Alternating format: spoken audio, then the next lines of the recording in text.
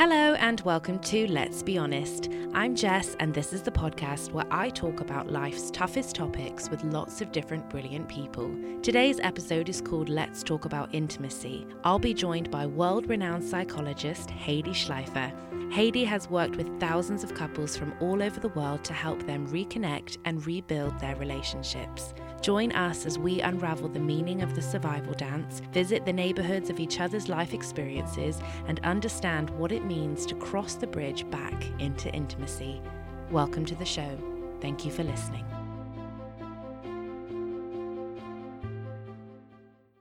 Hi Heidi, how are you? Hello Jessica. Welcome to Let's Be Honest. I'm so thrilled to be here and have you as a guest. We're in Washington DC right now. So if we hear sirens and stuff going past, that's why. And we're in your beautiful home, so thank you for having me and for hosting us. A pleasure. I cannot wait to dive in and talk to you about everything. I'm so sad we only have an hour of the podcast. I wish we had more time because you're just so brilliant.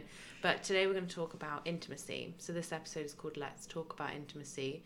And I want to dive into what that word means, how it can play different roles in different people's lives, and I think we should just figure out the meaning of life between you and I, because if there's anyone to do that with, it's you. So will you tell us a bit about your background and what you do? So my background, I was born in a refugee camp in the Second World War and lived in Belgium. And then was imported to America by an American. I was a young bride, arrived in this country, and slowly but surely developed into learning how to be a psychologist. And then I've done my life first with people, individuals and families, and then now I specialize just in partnerships, couples, and call myself a relationship builder. Wow. And I don't see myself as a therapist anymore, but really as a guide for people through this jungle called relationships and how to really navigate there. And what's interesting is I told you I want to tell you a story because it has to do with navigating in the jungle.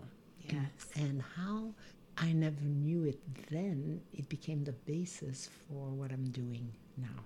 Please tell us. So I lived in Antwerp, Belgium, and my parents as Jewish people still felt very afraid of the world and wanted to cocoon me in a world of Jewish people and leave the rest of the world outside. And so as a young woman, I decided to have a double life. I would have the official life as a Jewish girl, and I'd have the unofficial life where I would have friends that are Christian or Muslim, or at that time there were no Muslims yet in my town. There are many now. And what decade was this? This was in the 1950s. Wow. Oh. So you were born what year? I was born in 1944. Okay, was that a year before World War II ended? Right. Wow. Right. Okay. So I had this double life, and the reason my parents were so afraid that I would know non-Jewish people is because they were afraid I would fall in love with a young man and actually marry somebody who's not Jewish. And of course, in my double life, I did fall in love with a young man who was not Jewish, and we became deep friends. And then one day he said, "Look, Heidi, either you marry me or I become a priest." Oh my God. That's an ultimatum if I've ever heard one. And I thought, I cannot take upon myself the responsibility for this man becoming a priest for the rest of his life. And I decided that I needed to have my parents catch me with him because I knew they would put an end to it. I didn't know how to put an end to it. I didn't have the courage. So I walked with him hand in hand in a place where I knew my parents would find us, and they did. So he was a Christian and he man? was a Catholic. A Catholic, okay. And, he was going to be a Catholic priest, and I just couldn't take that responsibility. Yeah. So they put me in a quarantine, my parents. I couldn't leave our apartment. They were like being grounded? Totally grounded. I mean... For how long? For as long as they deemed necessary for me to get over this love. Oh, my goodness. So I wrote to my cousin in Sao Paulo. This is a very interesting cousin, and there's a long story there. She was in Auschwitz, and then she was on the Exodus boat. Okay, hold on. So many amazing layers to Yeah. this story. She was Yeah. in Auschwitz She and her as sister. a prisoner. Yep, and their mother, who's my mother's sister. And they survived, and they were on the Exodus boat. Wow. This is quite a something. But meanwhile, she married and lived in Sao Paulo, and I wrote to her and I said, listen, I'm a prisoner in my own home. She invited me. I went to Sao Paulo, and somehow I figured out that Robert, that man, the cousin of Robert, lived in Sao Paulo. Her name was No way. Lucy. Wow. I went to see Lucy. I said, hey, Lucy, I'm a friend of Robert. We became fast friends. And Lucy had just come out of a cast that she'd been in her whole entire life as a result of scoliosis. Wow. And they've deemed it okay for her to get out of the cast. Sure. And she and I began to dream of an adventure. We have to do an adventure. And how old were you when you went to Brazil? I was 19. Oh my goodness. Well, Lucy and I decide we're going to take a boat down the river Paraná, which is a river that goes through the jungle of Brazil. And there are these special boats that take the indigenous people, you know, with their goats and their children and their chickens and their families, and it stops in various parts of the jungle, and then they get off to go into the jungle to where they live. The jungle being the Amazon? Yeah. Wow.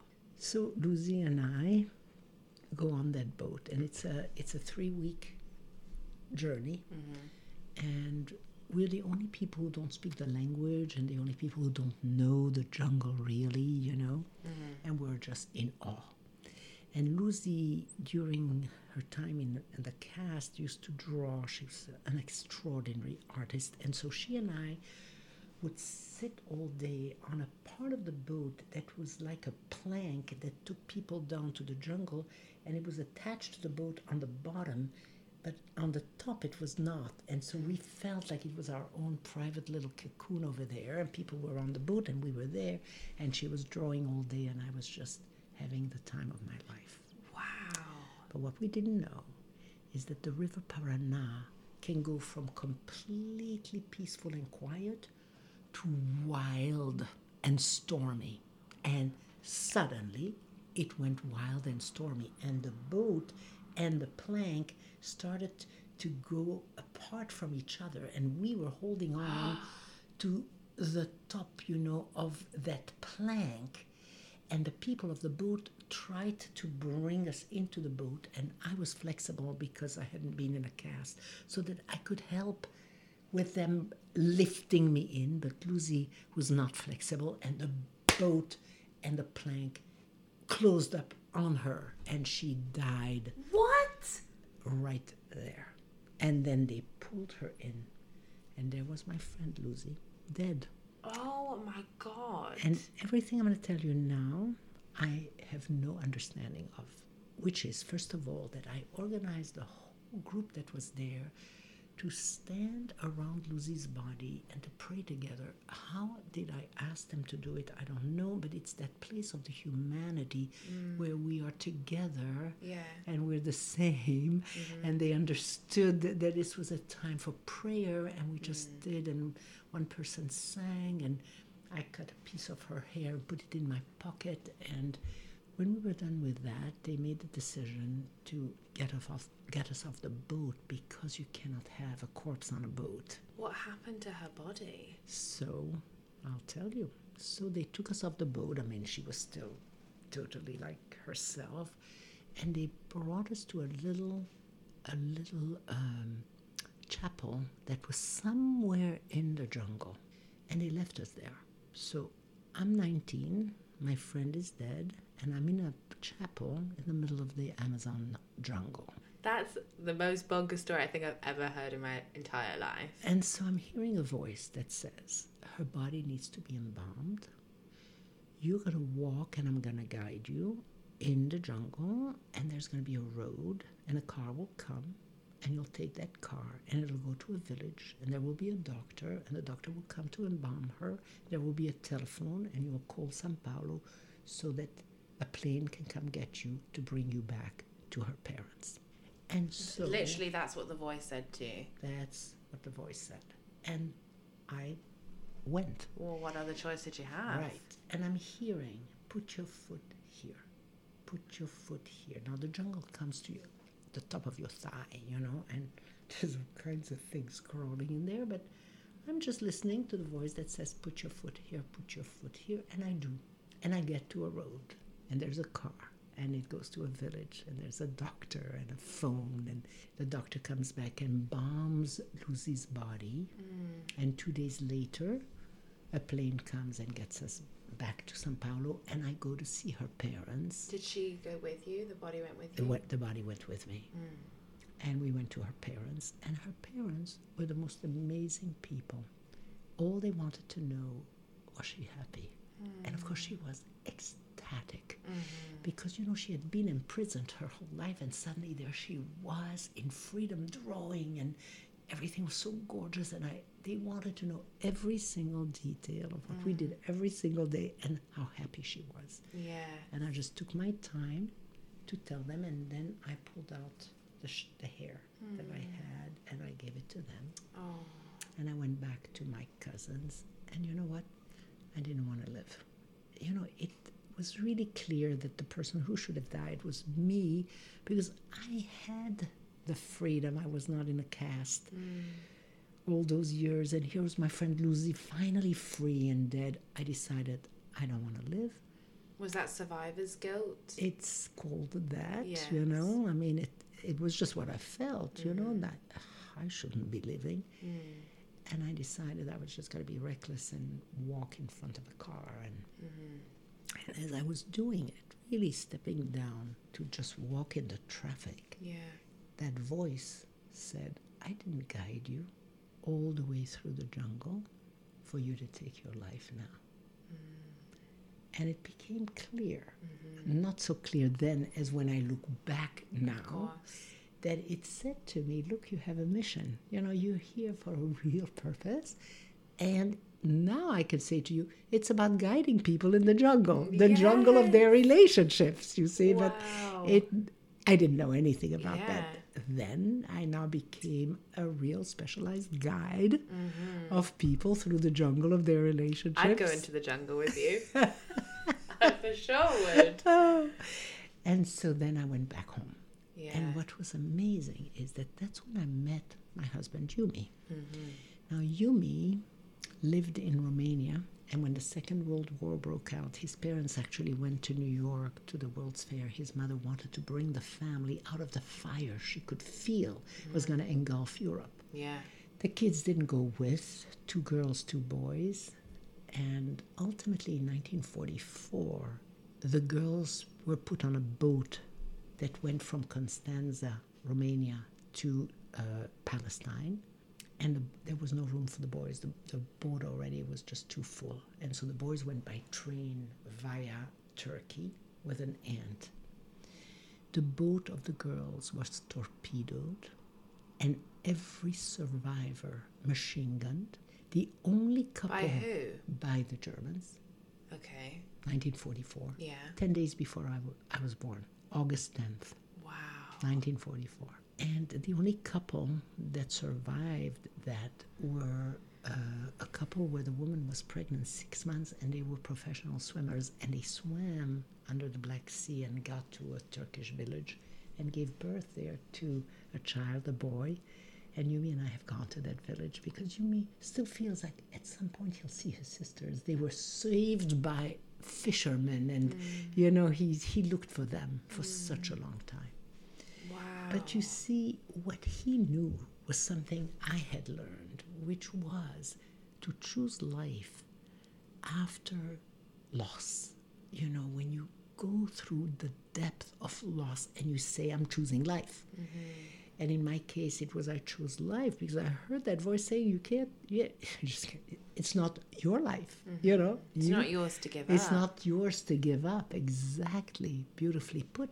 And for Yumi, it was also, he came to America. He went to Palestine. He was there for a year in Jerusalem, and then he came to America. He fell in love with a young woman at the university in Columbia. They were going to marry, and she went to visit her uncle at that time it was in Israel, before the wedding, and she sat at a windowsill with her uncle, and a Jordanian sniper killed them. And here is Yumi sitting in the cafeteria at Columbia with a newspaper, and there's a picture of that murder. Here's the loss again. And Yumi, even though inside of him had this scream that only came out through the safety of our relationship, made the decision to live again and to live again and to marry. Wow. Marry me, you know. And the two of us knew that piece so deeply. And I like to say that your soulmate, the person with whom you're ultimately going to do your life, is somebody who knows the hero's journey you know. There is something they deeply, deeply live that you also live. In our case, it was making the choice to live after horrendous loss. Wow. And so we got married, the two of us, you know, and knew that piece so well of the hero's journey. Did you know that about each other before you got married? Yes. So you were able to really lay the foundation. Yes. Of these have been our experiences. Exactly. I was raw. Right. You know, when I met him, I had just lost Lucy. Yeah. I was raw. And as I shared with him, he shared with me. Wow. And we both began to see that we knew the human hero's journey in the same way. Yes. And when you listen to couples, you begin to see that they know each other's hero's journey and that they understand it in a totally unique way. And that intimacy is actually intimacy. You see? Intimacy. And soulmates, when they meet, actually can into me see. Yeah.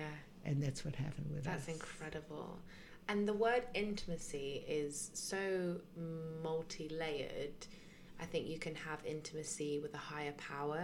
You can have intimacy with a friend, familial intimacy, sexual intimacy, relationship intimacy. How would you describe that word intimacy if you just had to give it a definition? You know, I just gave it to you. It really is intimacy, because no matter what realm the intimacy is, physical, emotional, spiritual, it's about what I now call visiting the world of the other. Yes. So the definition I give is really intimacy, meaning I can visit your world and I can land in your world. You've invited me there over the bridge. You know, there's this invisible bridge between us. Yes. And that bridge spans from the world called Haiti to the world called Jessica. And that when you and I are intimate, we actually know how to cross that bridge and land in the world of the other. Yeah. So right now you've crossed the bridge to land in my world, and because you're such a good listener, you actually landed there. And I took you to a neighborhood, and the neighborhood is called The Story in Brazil. And so I like the metaphor of our world being filled with neighborhoods. I love some that. we know, some we don't know. Like I have a lot of neighborhoods in my world I've never visited. And as I grow and expand and become more conscious, I know more of my neighborhoods. My mind is blown, Haley. Like, I've never thought about it like that. You literally, you've created this own world for yourself, and you get to explore it. What a freedom and a joy there is in that. Exactly. And it's filled with such interesting neighborhoods. Some are precious, some are difficult, some are scary. You know, there are scary neighborhoods in your world. You need to hold somebody's hand even to go inside of those. Yes. You see? And so intimacy is our capacity to cross the bridge to visit every single neighborhood in the world of each other. Wow. Every single. Yes. And as you grow in life, neighborhoods get added. So, for example, in my life, I had a diagnosis of breast cancer. And I had chemotherapy and radiation therapy, and so I have a neighborhood called breast cancer. But Yumi said that's not a good name for that neighborhood. He says we have to give it a name because, it's an adventure we're living. Yes. He gave it the name Rallying Around the Boob. And so I have a Rallying Around the Boob neighborhood. I love it. Everybody who rallied, he called them the Boob Brigade. We had an international Boob Brigade. And when we went to the doctor, we would say to the doctor, are you willing to be on the Boob Brigade? And those that didn't find this funny or didn't want to know more about it, were not going to be part of our adventure. Because only the brigaders, the Boob Brigaders. Yes. And so that neighborhood got added to my world. It wasn't one I knew I would have, but it's in my world. You see? And so as you live your life, neighborhoods get added and your world gets richer. Yeah. Because the more neighborhoods, the richer your world. Absolutely.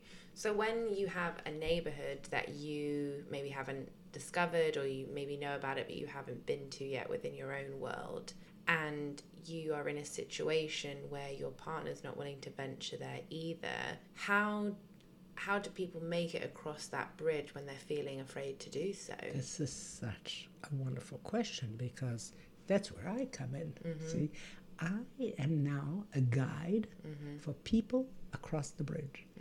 And when they have a neighborhood they are aware of and they're afraid to go there, I'm the one who knows how to take them over the bridge and how to actually enter the scary neighborhood. Yes. You see. And do people find that it's as scary as they thought it was going to be?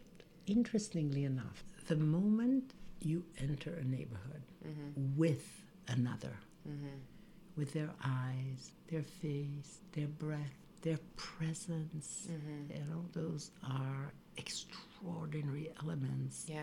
Because the scary part is you've been alone in that neighborhood. That's the scary part.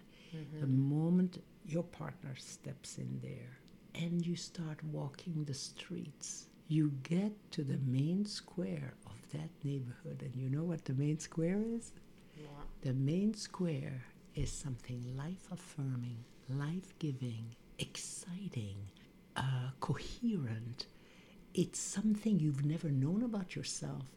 You needed somebody to hold your hand to enter so that you could get to the main square of every neighborhood, no matter how scary to get into.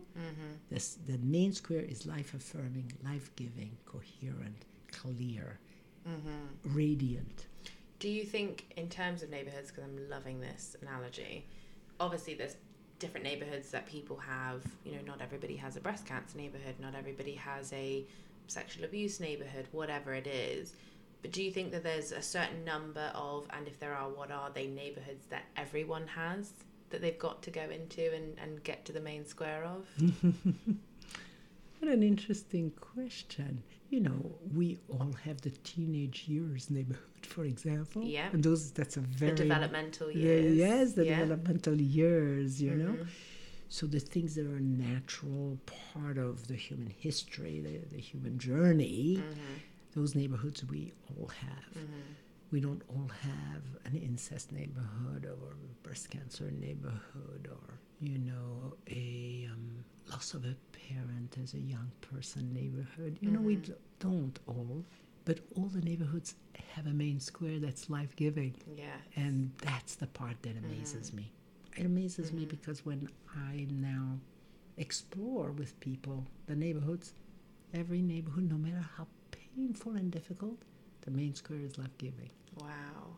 That's extraordinary. So when we're built that way, we're wired this way. Yes. When people get to that main square and they find out that it is life-affirming and life-giving, what's the stage after that? What happens there is we sit there for a while, and usually there's either a song or a psalm or a poem written about that main square. It's amazing. We sit there and then we sing or we dance, and it's like that's the real neighborhood. And the neighborhood gets a new name. It gets the name of the main square. Wow. That's incredible.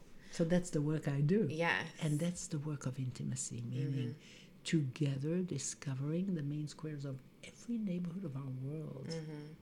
I love that. My mind's blown. I'm never going to not think about it like that now. Free therapy when you host a podcast.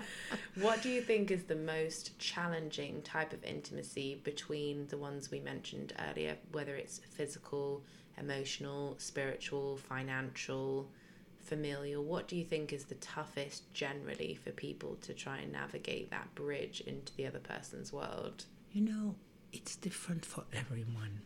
Because, you know, if you grew up in a family where finances were violent, or where sexuality was violent, or where the regular daily life was violent, then those are the tough neighborhoods. Yeah.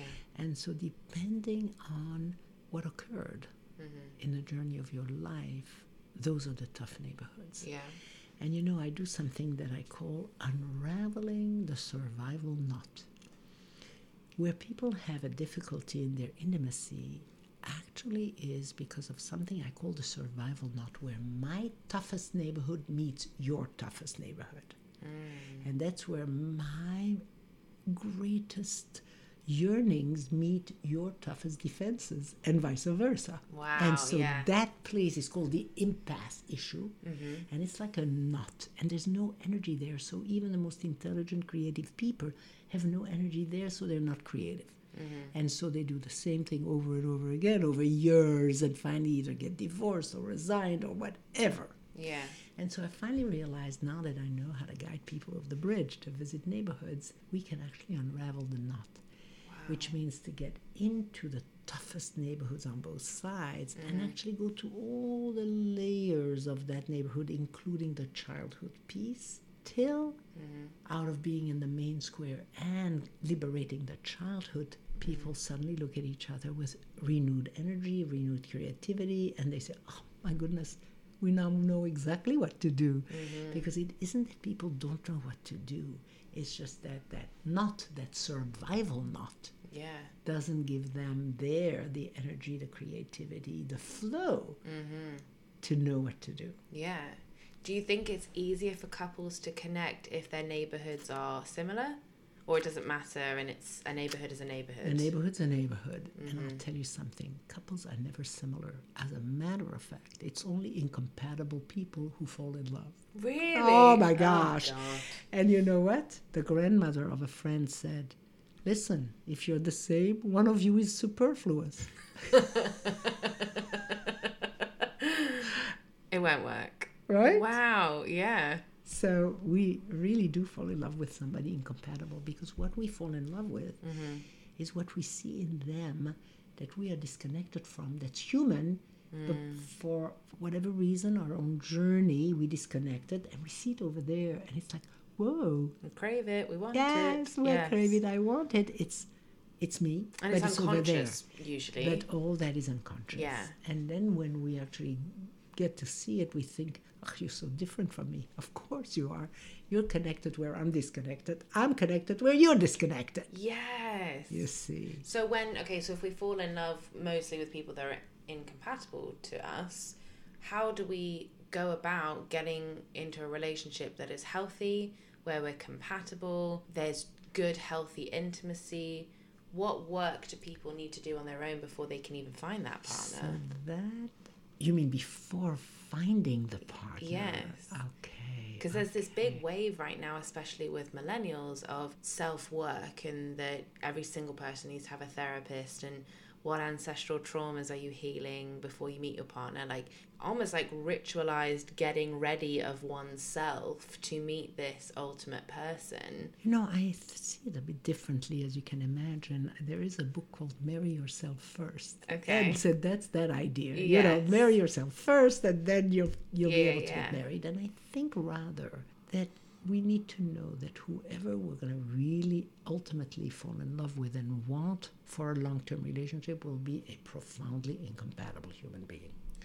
Really? Let's so just know that. You shouldn't be sworn off, or Totally not the if opposite. it's Really? Welcome the incompatibility. Welcome the difference, because if you're the same, one of you is superfluous. Let's really be two very different people. Yeah.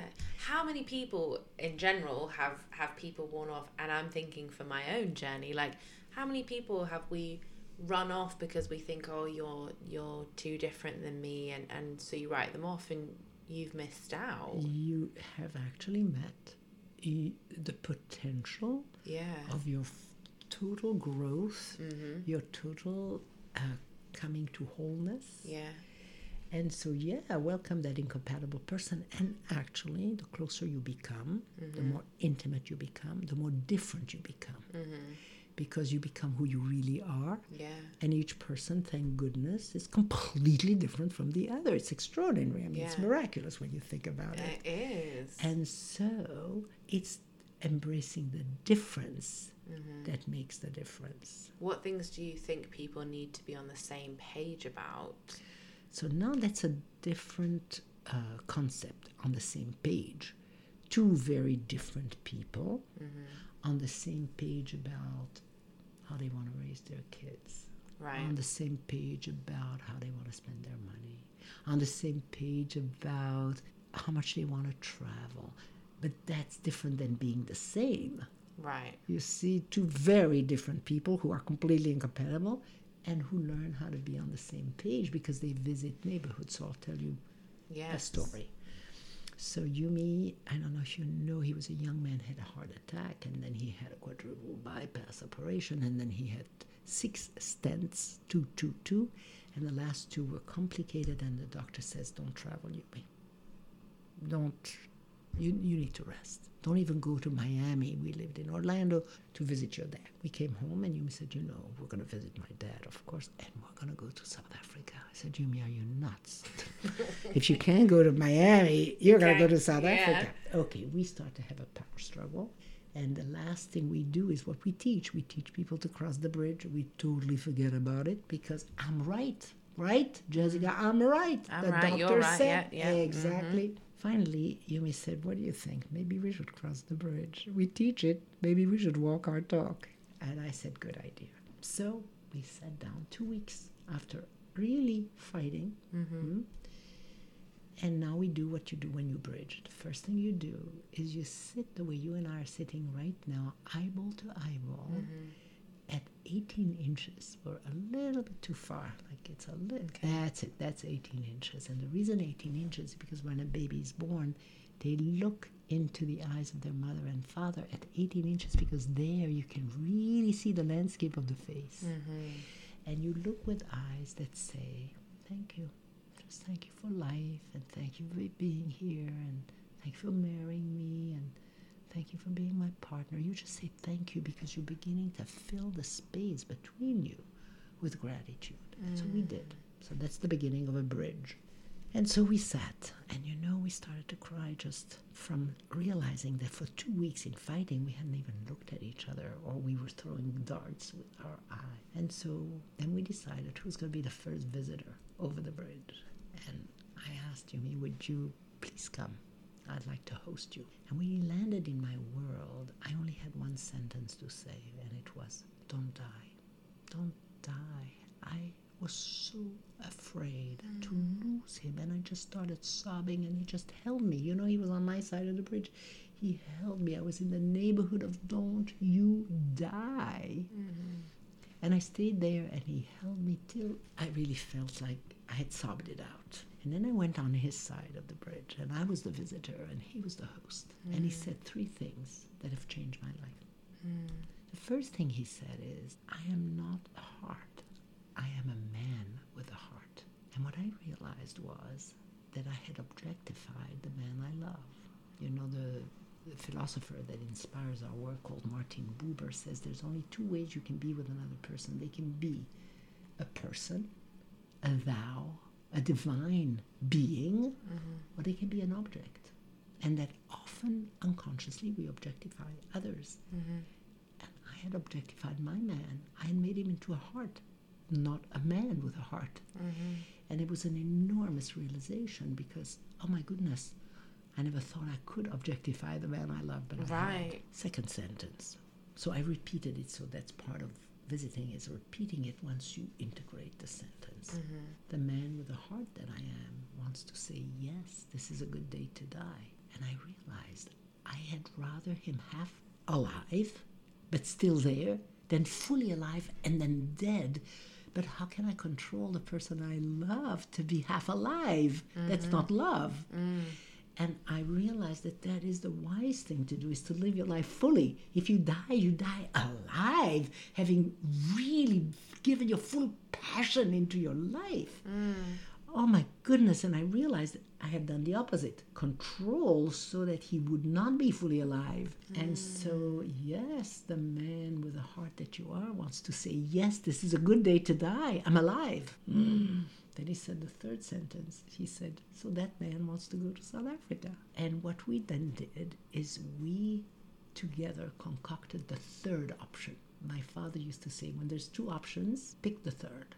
And the third option can only come when you're really connected. Right. And the third option was we would go, we would change our itinerary so it's more realistic and not teach as many classes. And you know, we did it. Wow. And we celebrated his 70th birthday there. Oh.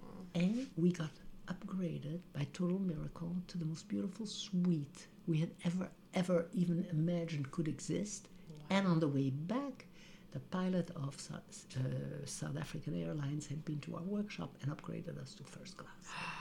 And so, you know, you do the third option, not the first or the second, right? Yeah. You do the third that comes from connection. Yeah. And miracles. That is amazing. Abound. I love this idea of the bridge. And I'm sitting here as you're talking and wondering how many people are just oblivious that there's even a need for a bridge, and that's a whole other issue. But how many of it, and I would guess quite a high percentage, of people that see the bridge, but what stops the connection is they're just so scared to take that first step. Exactly. They're like, what if it falls apart? Exactly. It's the fear of being vulnerable and exposed. Yes. And yet, as you've said so many times already, like that when you get to the square of the main part of the work, it's life-giving and affirming and beautiful and safe. Right. But they're so scared it's not going to be, so they don't even want to take that first step. It's like when you know you're wrong, and if you could just break the silence by going, I got that wrong and I'm really sorry. Right. How much would be healed? But people don't want to do it. Well, here's the thing, the guiding principle. That survival dance, which Yumi and I were for 2 weeks in the survival dance, will always disconnect you more and more and more. And when Yumi said, let's walk our talk, he basically said, let's stop being disconnected. That will always, what will connect you are 3 invisible connectors. One is honoring that space between where the relationship lives. That Martin Buber, the philosopher, said your relationship lives in the space between you, and that space is sacred. And in a fight, you pollute the space. And what we were doing once we sat with each other, we filled it with gratitude. That's one connector, the space. The second connector is the bridge. How to visit and host so that you can visit every neighborhood and feel intimacy, right? And the third one is called the encounter. The encounter is where souls connect, where souls meet. It's that magical time that everybody knows, where suddenly you feel so at one with a person. That's the encounter. Yeah. You can have it with music. Sometimes you feel it with music. Sometimes you feel it in nature. Yes. That's the encounter. And we are capable of the encounter. And when you honor the space and you cross the bridge, you create the conditions for the encounter. Yeah. And that's what Yumi and I had done that day. Wow. You know, we filled the space with gratitude. We crossed the bridge. And before you knew it, we encountered each other in Don't Die, because he feels the same way, as afraid as I am of me dying. And then we met each other in We're Not an Object, we're a person. A person who wants to say yes to life completely, even if it means I'm going to die right there. And then to grab with passion life. Yes. And that's what we did. Wow. So that's the guiding principle. You know, when you feel disconnected, you are polluting the space between. And you can just sit at 18 inches, look at each other, take a moment to breathe, to remember how miraculous it is that you're alive in this moment with this other person. Yeah. and then you cross the bridge, and There's you so will many people could do that. I know you will inevitably have an encounter. And imagine if our world leaders could do that. My goodness, that is my big dream. And I told you, I want to You're work. going to do it. Yep. I want to work from 75 to 85, right? Like Ruth Bader Ginsburg. Long and what life. I want to do now is I really want to bring the bridge to the influential. Yes. Well, I have people. no doubt that you will at all. That's no doubt. my big dream. Yeah. How imperative do you think it is for someone to be able to connect with themselves before they can connect with the other person? And this idea of sitting 18 inches apart, what does a person have to do on their own work to even be in a place to show up for that? Yeah. You know, it's interesting. There are two paradigms. One is called the individual paradigm. What does a person have to do to prepare themselves for that? Yes. The relational paradigm. A person only prepares themselves through relationship itself. Wow. And that's what Martin Buber says. It's through the thou that I become I. It's by honoring you. It's by looking into your eyes. It's by facing myself with you that I become who I really am. Yeah. It's a very different paradigm, and our Western culture is more individual paradigm oriented. Yes. Let me first prepare myself. Yeah. This particular way of life that I'm describing is a relational paradigm. I prepare myself by being with you. And the you, can that be your family, your friends, or does it can have to be? No, it can be any human being. So it's another soul. Yep, you know, like I'll tell you, do I have time? You have all the time you ever Okay. want. We'll keep rolling until you want to stop talking. So I was in Stockholm, and Scandinavian Airlines was striking, and I needed to get back home. And I called the airport. They told me, come at 3 o'clock in the morning. You may be getting a ticket. So I went, and at 3 o'clock in the morning, there was already this long line, and I'm thinking, oh. And then Mr. Number 2 didn't want to wait any longer, gave me his number, and now I'm near the counter. And Mr. Number 1 is done, and it's me. And the woman looked at my ticket, and she barks at me, and she says, you have 2 tickets, and there's absolutely nothing I can do for you. Oh. Well, you know the neighborhoods, right? So I'm thinking, wow, that woman is in the neighborhood of exhaustion. I can just feel her. And so I simply looked at her for a moment, thinking, I know that neighborhood. And it's a tough one to live in. And I said then, I did what I teach. I looked at her, and it was all the compassion in my voice. I just said, so I hear you say that there's really nothing you can do for me. I have 2 tickets. Now she looked at me because, you know what? I don't think she heard a human voice for quite a while. So she looked, where does that voice come from? And she barked, no, take a look at this line. I haven't slept in 3 nights. I knew, you know, she was exhausted. So I'm looking, right now I'm looking at that neighborhood in her world, that neighborhood of thorough exhaustion. And now we're looking at each other. And I said to her, so you have this long line now, and you haven't slept, and you're so tired. She smiles. You know, like, whoa, you're with me. You know, that's intimacy. Yeah. And so she said, gosh, she says, I'm so sorry that I can't do anything for you. See, like her That's all essence. it took. Yeah. And I looked, and we're totally smiling at each other. And I said, you know, you're really sorry that you can't do anything for me. She says, maybe I can. She closes the counter. She disappears. 20 minutes later, she comes. I have a ticket for you. She says, SAS is losing millions. What's a ticket for a nice person?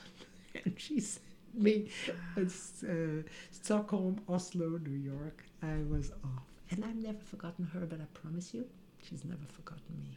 So what I heard when you were telling that story is that you were really repeating what she was saying to you, almost as an affirmation and a validation of, I hear you. Right? And I'm with you, meaning I don't say it till I have really been in there. Yes. It was when I landed in her neighborhood of exhaustion and I heard her words, I only repeated them because, you know, I once got a fortune cookie, and it said, let word go through wisdom tooth on way out of mouth.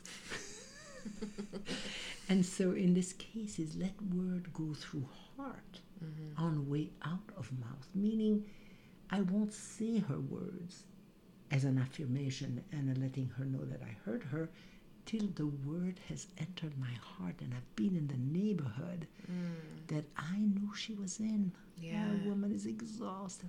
So when my voice came out with her words, they came out with heart. And that's why she suddenly looked, because it was like there's a human voice here. Yes. And so as a visitor, you will repeat, like I repeated Yumi's words, but I repeated them only when I understood what he told me when he said, I'm not a heart, I'm a man with a heart. I got it. I had objectified my man. Yes.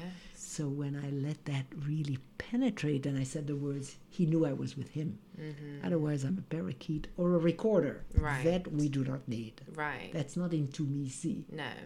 Yeah, that's record and repeat. Right. Why do you think people get divorced or stop talking to their family or break up from friendships? Why do you think intimacy gets broken?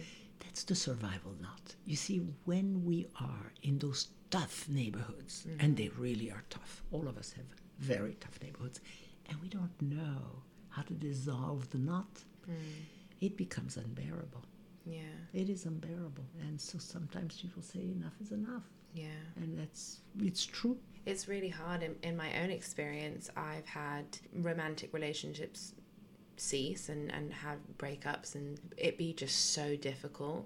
And I also have had another experience where it was a friend that walked out of my life that to me was a platonic soulmate. And she was my sister, and I just thought we'll die in a nursing home together.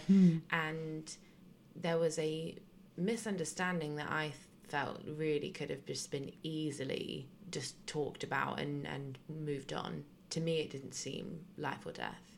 And to her, it was enough to say, I can't be friends with you anymore. Yes. And that, to me, was a bigger heartbreak than any other relationship that's been over, because I also believe in what you were talking about earlier about these soul clusters. And I don't believe it just has to be romantic or a life partner. I have it with my aunt, I have it with my mother, I have, with friends, that everybody's this same soul tribe, and that you can have lots of soulmates in that way.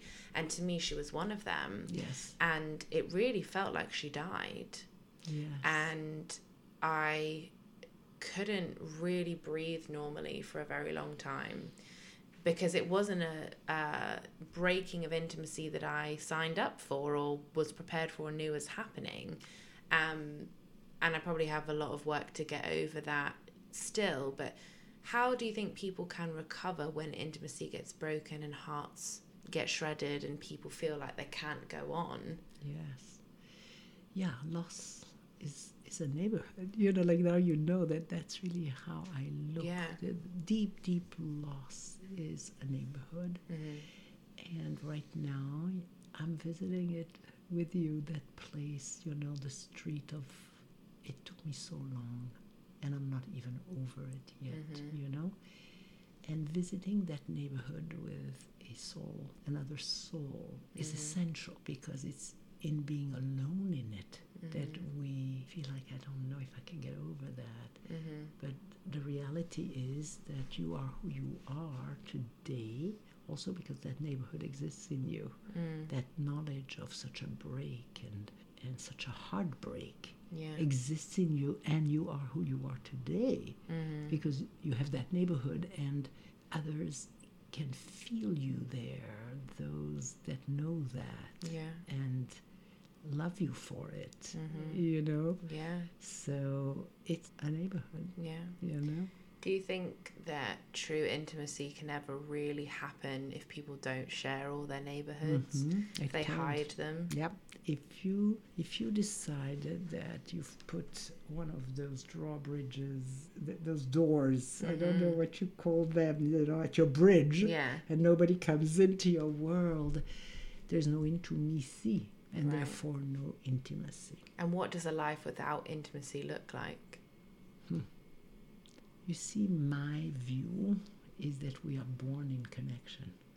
We're connected. From the very beginning.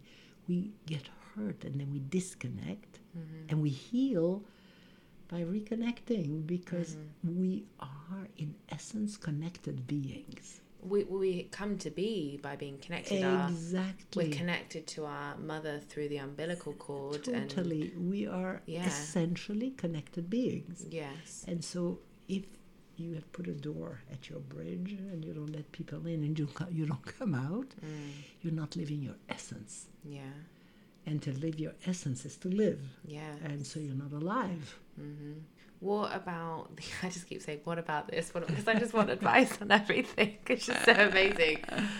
I'm thinking about people that try and get intimacy in the quote unquote wrong way. Like that might be people who have sex with somebody else for validation and it's misuse of intimacy, or people who jump into very serious romantic relationships quickly, or people who are codependent on family, like intimacy, but it's not the healthiest. How do you think that shows up, and why does it happen, and what can we do to make sure that intimacy is in its purest form possible and not being misused? Yeah.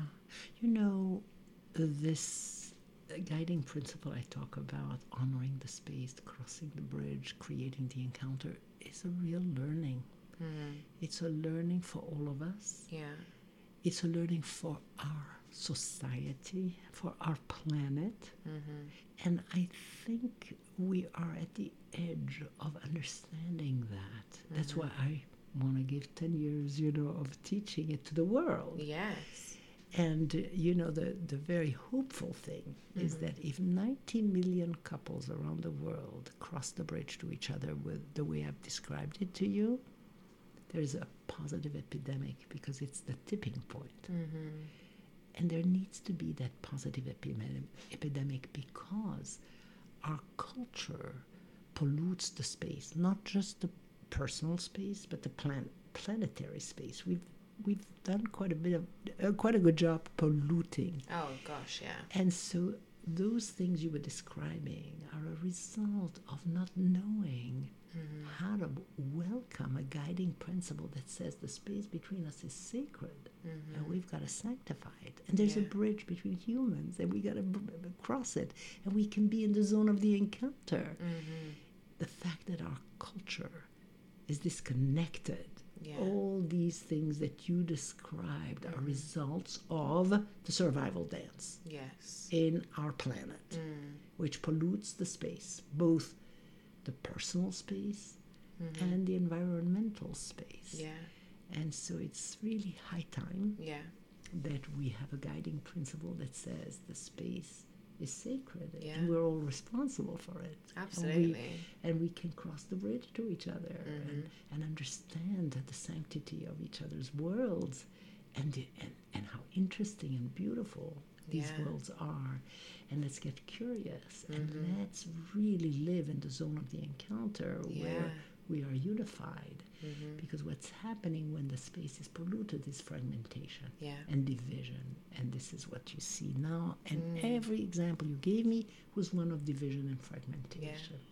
I think a thing that we're dealing with right now as a generation and as a culture and society is false connection. Something I would blame that on, which is a platform that can be used for good as well, but this new wave of social media and online connection is a really great way to put whatever version of yourself you want up for the world to see, and base your value on how many likes you get, or who comments, or who follows you.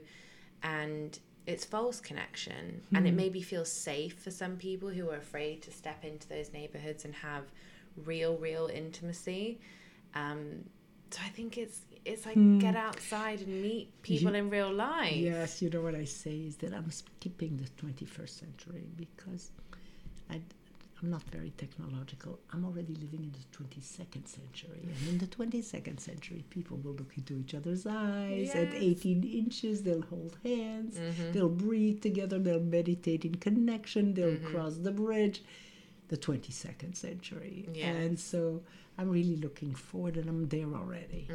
I'm living in that future where there's been that epidemic, that positive epidemic of connection. Yeah.